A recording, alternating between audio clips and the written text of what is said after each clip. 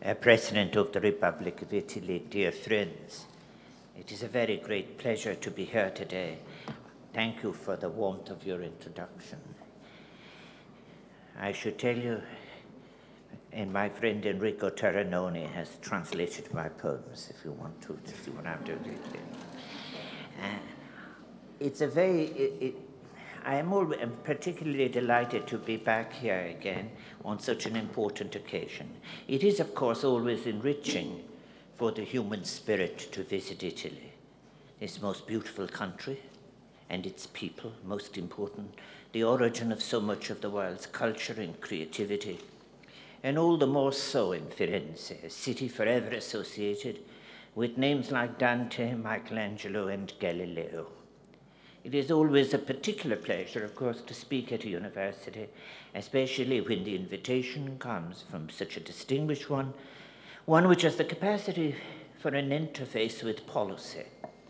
The attraction of speaking here today at the European University Institute is not just the opportunity it offers for engagement with bright and inquiring minds, but also because of the essential role, I would even suggest the urgent role, which universities can and must play in seeking to understand the complexity of our world and addressing its challenges, empowered as they are with scholarly reflection, above all commitment to humanity, and to do so in the fullness of its possibility and capacity. And I'm pleased, of course, to have been given the opportunity to participate in this timely and indeed urgent conference on the State of the Union, particularly because the theme of the conference is perhaps the most important issue facing our continent, namely solidarity in Europe. And solidarity, as I propose to treat it in my paper, is derived from its philosophical and ethical sources. I think it would be extremely dangerous to regard a transaction, for example, of both parties as solidarity merely because of the connection. This would be to divide it of conceptual meaning and even make it risky. Allow me, if I may say, to say a word about the venues in Florence for this conference. Today we meet in Fiesole, where much of the Decameron is set. Boccaccio might have also been thinking of the role of universities and of the importance of fresh and creative thinking in Europe when he wrote, "You must read, you must persevere, you must sit up nights and exert the utmost power of your mind. If one way does not lead to the desired meaning, take another. If obstacles arise, then still another, until if your strength holds out, you will find that clear which once looked dark." This captures well, I believe, the importance this week and always of moving beyond received wisdom towards the honest, open reflection and original thought which the European debate requires. A resource which is in our tradition when I suggest we were at our best as Europeans. Above all, we need in the European Union a pluralism of scholarship, and it is something we may be losing. Maybe we have lost in many places. It was John Henry Newman who wrote, "In a higher world it is otherwise, but here below, to live is to change, and to be perfect is to have changed often." And tomorrow the conference meets at Palazzo Vecchio, which has been the seat of civic government for much of the period since it was built more than half a millennium ago. Michelangelo's David, which arguably celebrates human beauty more wonderfully than any other statue, stands outside the palazzo, quietly dominating the piazza, even if the original statue is, of course, now in safekeeping elsewhere. Michelangelo's David, beyond its privileging of beauty, should remind us of three things which are essential for the European Union, I suggest, as we consider its future. First, that respect for culture in its diversity must be at the heart of our public discourse and our public space, of our common enterprise. Second, that the impact of our policy decisions on human beings must be foremost in our thoughts and in all our endeavors. Finally, in a contest as to future direction, there is no inevitability that the Goliaths of this world will come out on top. No certainty that might will be proved right. And despite, I think, the history of our continent. Despite many significant achievements of our continent, many centuries, we must remind ourselves, were also tarnished by war, suffering, expropriation of the resources of others, exploitation of colonized peoples. And the European Union today faces a unique opportunity and responsibility to assert, indeed where necessary reassert, its founding values of democracy, human rights and the rule of law, in a world in which those values are increasingly challenged. Solidarity in Europe, the timely theme of this conference, must be, I suggest, the foundation in which our union's action is built. It must be the star which guides our action at home and in the wider world. I've already said I use it its original conceptual sense in political theory and in philosophy.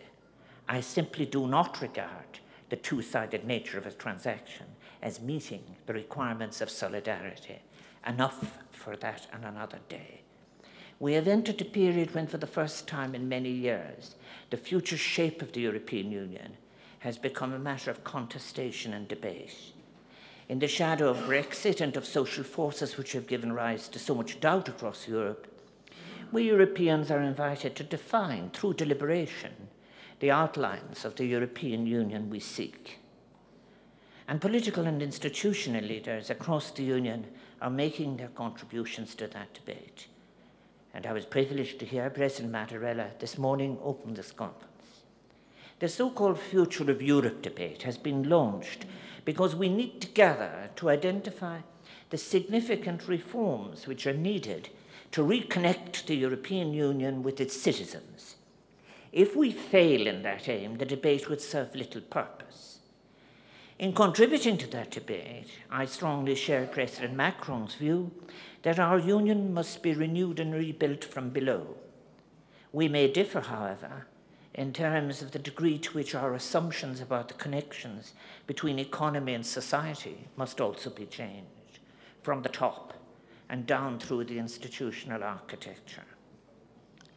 Frankly, business as usual cannot address the challenges we face.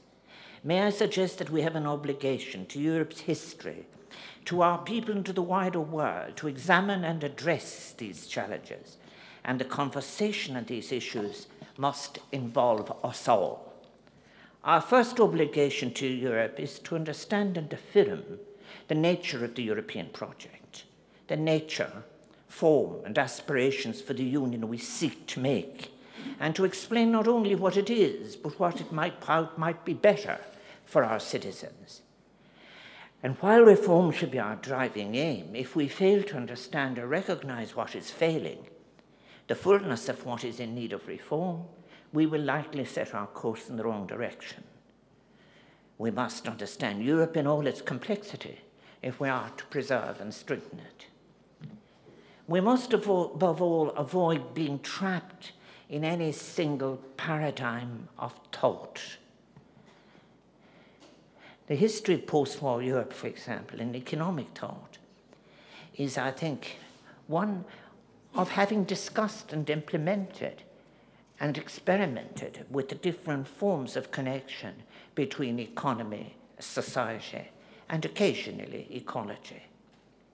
We can, for example, achieve a reworking of economic strategies by relocating economics within culture, within a political economy.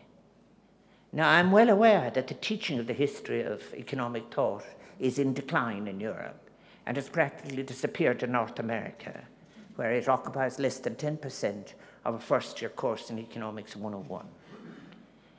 I think when I say that by relocating economics within culture gives better economics, resonating, if you like, with its human purpose. Centres of learning, such as the European University Institute, can, I suggest, play a necessary and valued role in developing that understanding.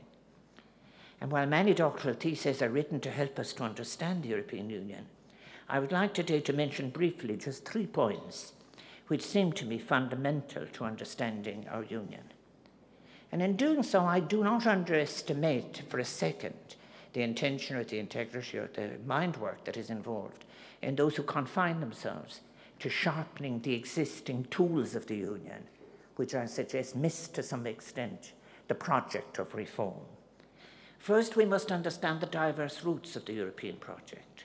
One of the most morally compelling visions of European internationalism, considered as one of the founding documents of European integration, emerged from the Italian resistance movement in the manifesto composed in 1941 on the island of Ventotene by Altiero Spinelli and his colleagues, then a member of the Communist Party. That is not, of course, to say that the European Union did not have other important roots, reflecting other political persuasions, but it is to give the lie to any idea that in its conception the European project was simply and exclusively about capital and markets. It is at its worst when it resiles to being simply that.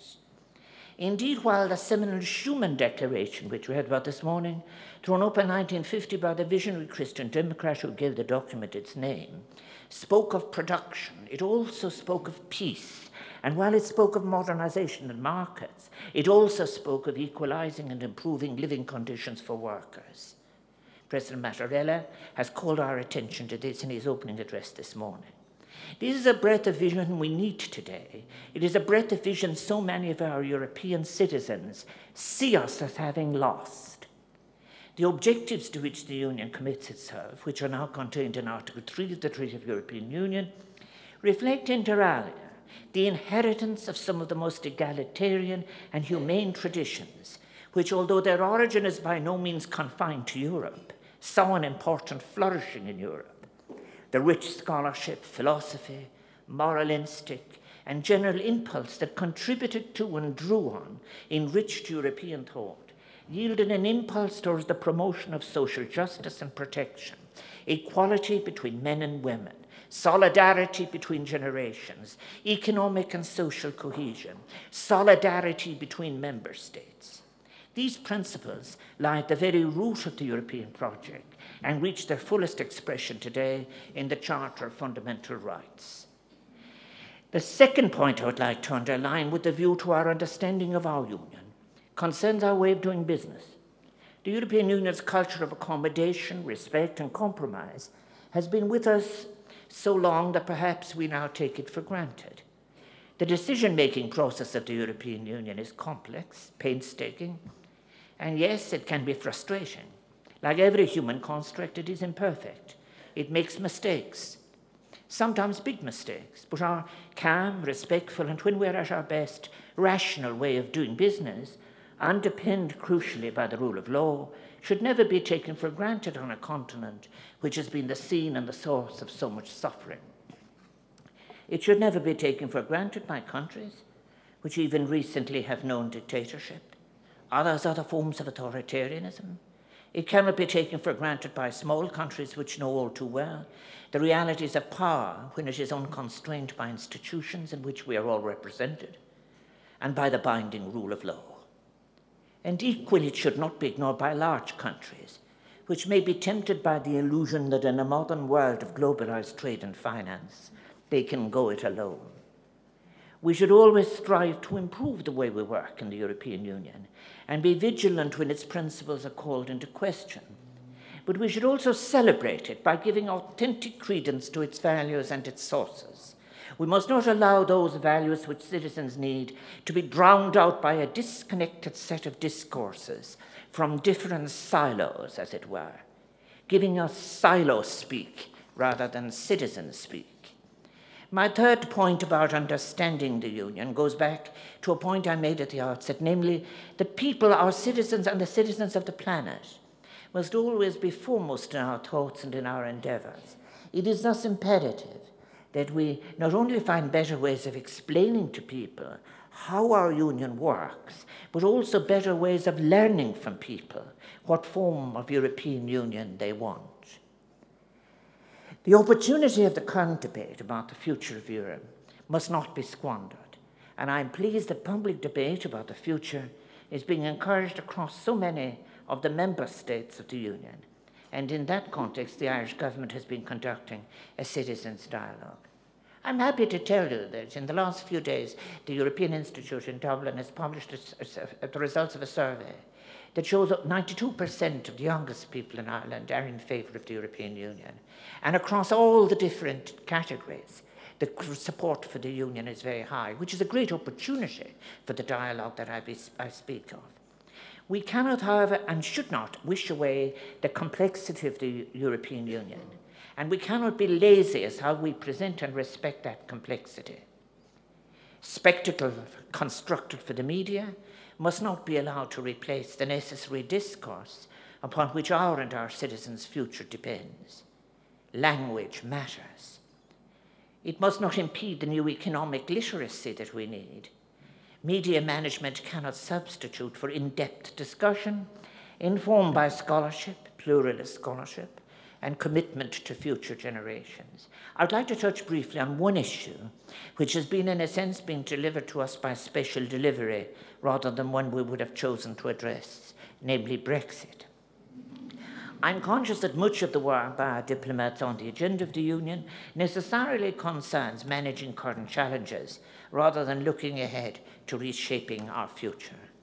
And of course, like so many of you, I regret the decision of our nearest neighbour, although I'm conscious of the ongoing debate in the United Kingdom about some of the circumstances around the conduct of the referendum. We must accept the decision of the British people, as indeed we should accept any other democratic decision they may choose to take. I would like, however, to pay warm tribute to the support of our European partners and of the European institutions for Ireland's concerns in the Brexit negotiations, and in particular for the unqualified support we've received for the maintenance of the Good Friday Agreement in all its aspects. The European Union has for several decades provided generous political and financial support for peace on our small island. It has also, over time, provided much of the wider context in which peace was possible. Few could have predicted the central and necessary role that the European Commission, with support from all our partners, would be playing today in seeking to ensure the full protection of what has been achieved in our peace process. In effect, the maintenance of the status quo in the application of the agreement on the island of Ireland. There could be no better example of the solidarity which is the theme of this week's conference. Jacques Delors once said that Europe does not just need firefighters, it needs architects too. It is important, therefore, as Delors implied, to take opportunities such as this conference provides, to raise our eyes above the road immediately ahead and shift our gaze again towards the horizon, to look beyond the immediate roadblocks, to consider where we are heading and whether we need to adjust our direction. There could not be a more important guiding theme for our reflections on the future of the Union this week than the theme you have chosen for the conference, namely solidarity. Solidarity was in the DNA of the founders of the European Union. So when our solidarity is inadequate or lacking, we call into question our very nature. Solidarity, however, is not a possession to be stored away. It is a living impulse, regularly drawing on values that are necessary for renewal. And it must be no mere aspiration, but something of concrete achievement and policy decision to which we can point. Internal and external solidarity are necessarily linked. One of the great tasks of the next decade will be to achieve cohesiveness within the communities and between the communities of our common European home. It is only by achieving that goal, by rebuilding our capacity and willingness to work together, to lead fulfilling lives in all spheres of human activity, that the Union can play the full leadership role of which it is capable in confronting the global challenges which are common to all humanity, the pressing demand for just and sustainable development, the imperative of vindicating the human rights of those fleeing war, persecution and famine, and above all the urgent necessity to address the causes of climate change and to mitigate its consequences. The most urgent task is to rebuild its internal constitution, its internal cohesion on the principle of solidarity. I have no doubt that the European Union has within it the capacity to bring into being a new discourse that leads to a fairer, more inclusive union. To achieve that, we must, as a first step, be ready to challenge failed and failing paradigms. Let us not forget as we meet in Firenze, which provides Galileo's final resting place, that more than 400 years ago the Roman Inquisition described Galileo's belief that the earth revolves around the sun as, I quote, foolish and absurd in philosophy and formally heretical. I wonder, has it been heretical in recent decades to speak of a social Europe or to speak of social economics? Surely all of us who seek a union capable of accomplishing these great tasks, who have sought them before in this century, cannot rely on any failed orthodoxies, whether in thought or action. The intersection of all these challenges that I have mentioned, climate change, migration, the role of the state redefined, the future of our economy, they have been considered in depth by scholars. I think of people like Professor Ian Goff, a formerly Jean Monnet Fellow at this institution. But it is very clear we cannot achieve what we agreed in Paris or New York within the existing model, and we cannot achieve cohesiveness at home or abroad within the existing model. And if we are ready to challenge old and unconvincing certainties, to have the open minds which real scholarship requires, then we can preserve and even strengthen the vision of the European Union. In doing that, we can re-energize a model in which the peoples of other continents have placed, perhaps increasingly place ever more, their hopes. As we consider the strengthening of European solidarity, it is essential to recognize that the founding treaty of the European Union, while some wish it were so, was far from being a neoliberal charter. The Union, properly interpreted, was not envisaged to consecrate private profit over public purpose. Rather, the Union was to be a bedrock of profound values and overarching rules. Above all, it should be seen as a process, a context for creative and open debate between our elected governments, a structure for framing and evolving policy, through democratic and open discussion in our institutions and parliaments. It is vital that that debate and discussion be enriched by contributions from wider society, including academia, and the emphasis must be on a courageous questioning, untrammeled by preconceptions. In strengthening internal solidarity, it is important to recognize that the challenges we face are not just economic. They are social, political, and cultural. The form of the market, for example, calls for redefinition. The market must not be accepted as a non-regulated market, as end point rather than instrument. Human beings, all of our citizens, must be at the heart of our endeavors. We are, after all, the best of our moral social scholarship tells us, social beings, not simply consumers, targets, to be treated as commodities within a totalizing version of a non-regulated and indeed insatiable market. The dignity of work, therefore, in all its facets and its essence as a shared human activity, must be at the center of the values by which we want to live. A first and urgent task must be to restore sustainable and fulfilling employment to the citizens of the European Union. There is nothing more corrosive to society and more crushing to the person than endemic unemployment or the insecurity and uncertainty and absence of dignity that is occasioned by the vulnerability of a precariat. Unemployment in the European Union has come down, and we welcome that. Yet there are still nearly 18 million men and women without work. Most shockingly, the average, nearly 18% of our young people are unemployed, with the figure being so much higher in member states. Where short-term work has been created, it is too often precarious work. So we must define and create work in a way that can provide the necessary self-fulfillment and protections of the worker. Once a very great European achievement after the Second World War.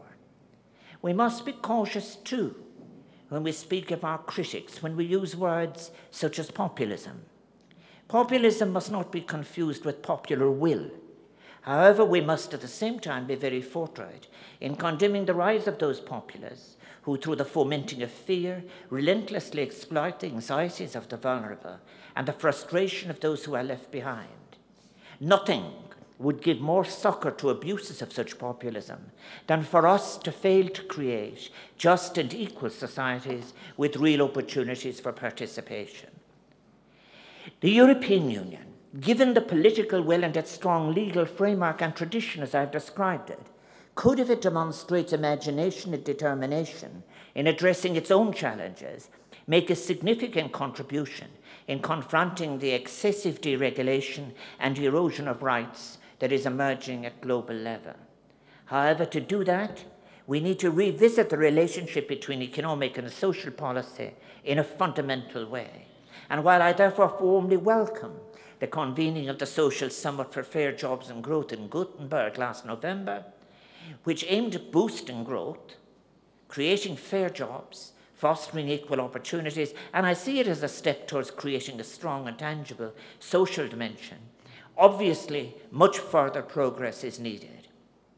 The summit's recognition of the need to put people first and that employment and social progress are first and foremost created on the ground was a good starting point. It was an attempt, I would suggest, to reconnect with the project of the European social model, which is rooted in our recent history and which recognizes that solidarity among citizens and social cohesion are values that must be fostered and maintained, not as mere byproducts of or compensation for, as a residual of a successful economy, but rather as foundational elements of economy in their own right. Our leadership, our authenticity in terms of concern for our citizens is tested by our willingness, or lack of it, to embrace new paradigms of practice and theory, including in the economy, to emerge our willingness to allow what is failing to be discarded, to make way for what needs to be born. The 20 principles set out in the European Pillar of Social Rights, which were proclaimed by the Gothenburg Summit, are thus a step forward, and many of them point generally in the right direction. But the Union needs to go further and to start by delivering on the commitments which it has made. The principles agreed in Gothenburg indicate, for example, that everyone has a right to quality and inclusive education, training, lifelong learning, that employment relationships that lead to precarious working conditions shall be prevented, and that workers have the right to fair wages that provide for a decent standard of living. Such good principles cannot be allowed to remain aspirational. If they do, they will merely feed into the disillusion which is evident in so much of our society. The agreed principles must now urgently be transformed into principles of practice, supported by member states. Pending social legislation should be driven forward, and the further necessary legislation should be tabled.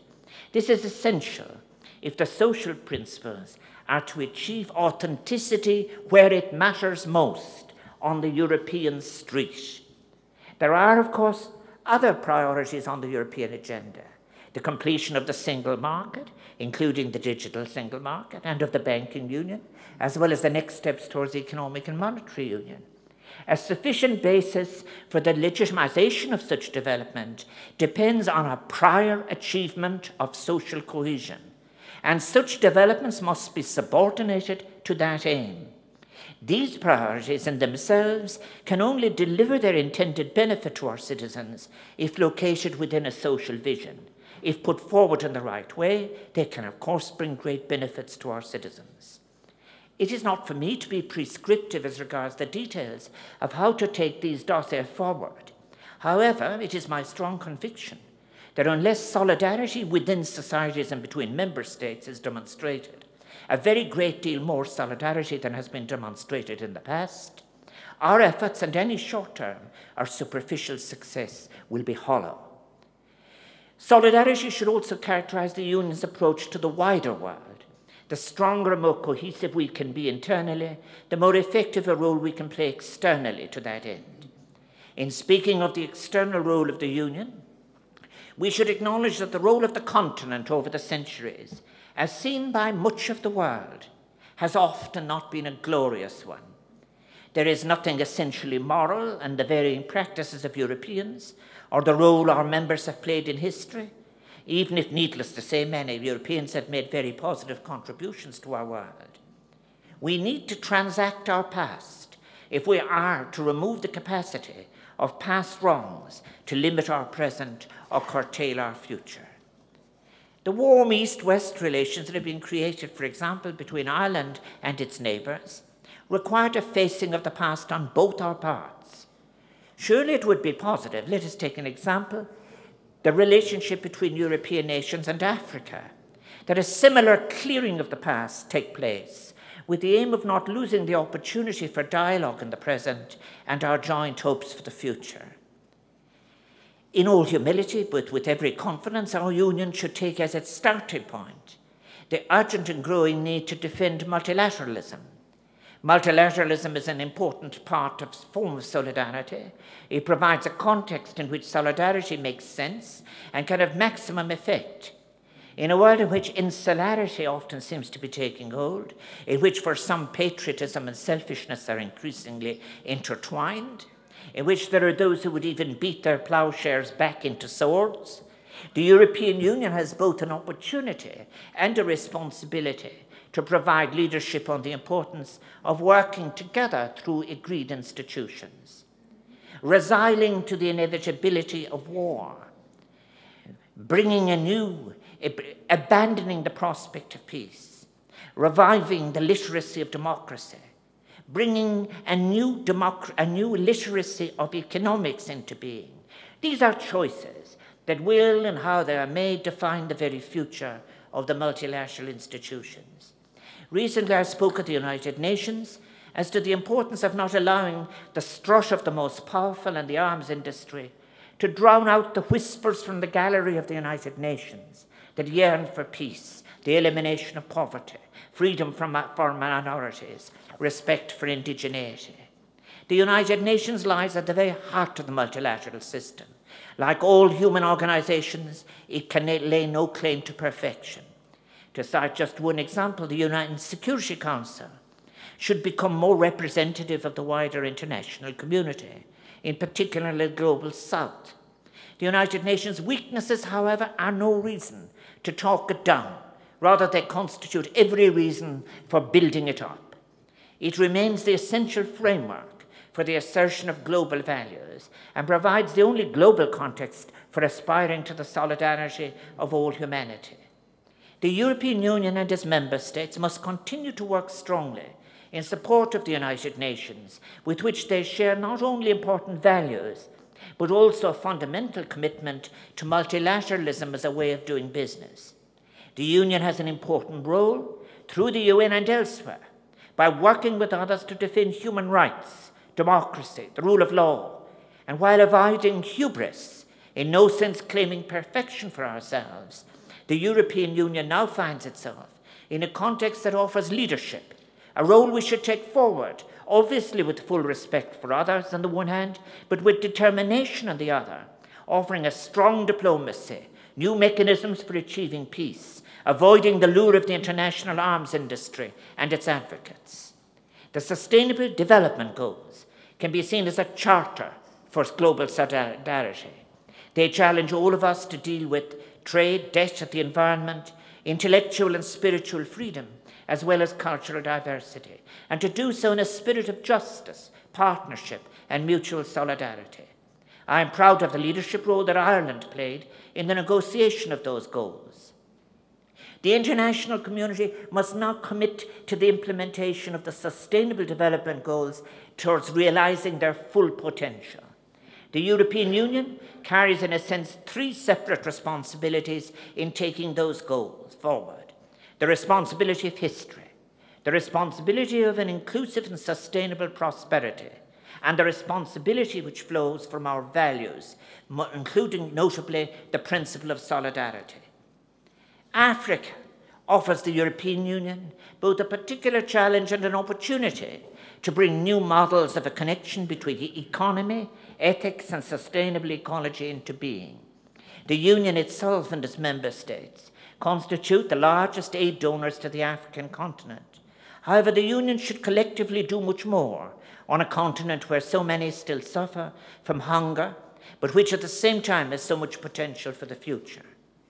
And while the Union should continue to help to rebuild resilient and accountable states in Africa, states which will deliver for their young populations and which in future can be strong partners with us in achieving sustainability, Europe's willingness to transact the previous relationship with Africa in the context of the new scholarship of contemporary Africa would be of immense assistance. The European Union should give a lead in removing the impediments to the transfer of the science and technology which Africa needs to achieve sustainability and respond to climate change. Climate change is not merely an environmental challenge, but a challenge of security, development, and justice. It is an existential threat to our planet. The Paris Agreement in 2015 left very significant challenges ahead. However, when compared with the disappointing failures of the past, the acceptance of the scientific reality of climate change and the reflection of that reality in a universal, legally binding agreement remains of immense significance. What is required now, first and foremost, is that all of those who make commitments must stand by them and deliver on them.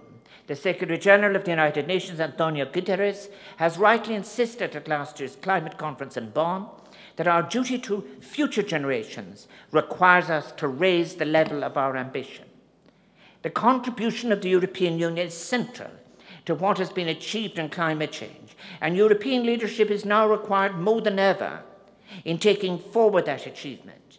And in this area also the Union's approach must rediscover fully its founding value of solidarity.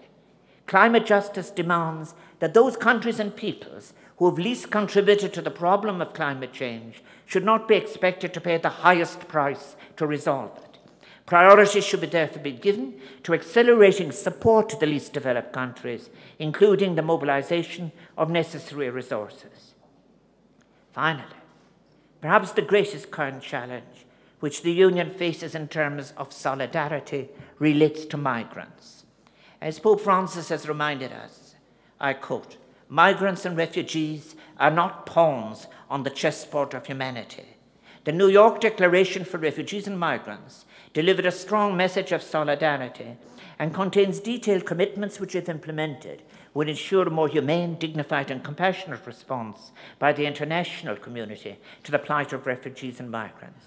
And again, I'm pleased that Ireland played an important role as co-facilitator of that declaration. However, the consequences of the continued failure to transform that into effective action, the promises which have been made, are often evident, and they are sometimes tragic in their neglect. I would like, as others have done, to pay strong tribute to Italy for the leadership role it has played in recent years in saving the lives of migrants crossing the Mediterranean to escape extreme poverty, hunger, conflict, ethnic cleansing. People seeking in Europe a better life for themselves and for their families, as us Europeans have sought a better life ourselves in centuries past. And I'm pleased that the Irish Naval Service has been able to provide some support to Italy's efforts. Clearly, the issue of migration in the Union is complex, is sensitive, not least because the threat of significant forces in our society today which seek to exploit people's fears and to use opportunities to direct those fears against those whom they portray as different from ourselves. This should not make us hesitate from providing the new institutional, including financial arrangements, appropriate for an adequate collective response. Marfakal Square, let me say in conclusion that I believe we should remain committed to the European vision and to the potential of the founding principles of the European Union to provide the foundations of a renewed and strengthened union. To make that possible, we need a creative and courageous vision at this crucial moment in the history of our continent. I believe that what is required, as the timely theme of this weekly conference so rightly implies, is for us to rediscover the enabling and inspiring principle of solidarity. Solidarity within the Union and solidarity with the wider world. If I may, I will conclude by returning to Michelangelo, who once observed that every block of stone has a statue inside it, and it is the task of the sculptor to discover it. We are, in a sense, the sculptors of this European generation, still working on a block of valuable marble which has been passed down to us from the founding fathers of the European Union. If solidarity remains our guiding principle, I have no doubt that our European future, the outlines of which we can see, but much of which remains to be discovered by our own chisels, will be a source of pride for ourselves and an object of admiration and inspiration for others. Gromagi, thank you, grazie.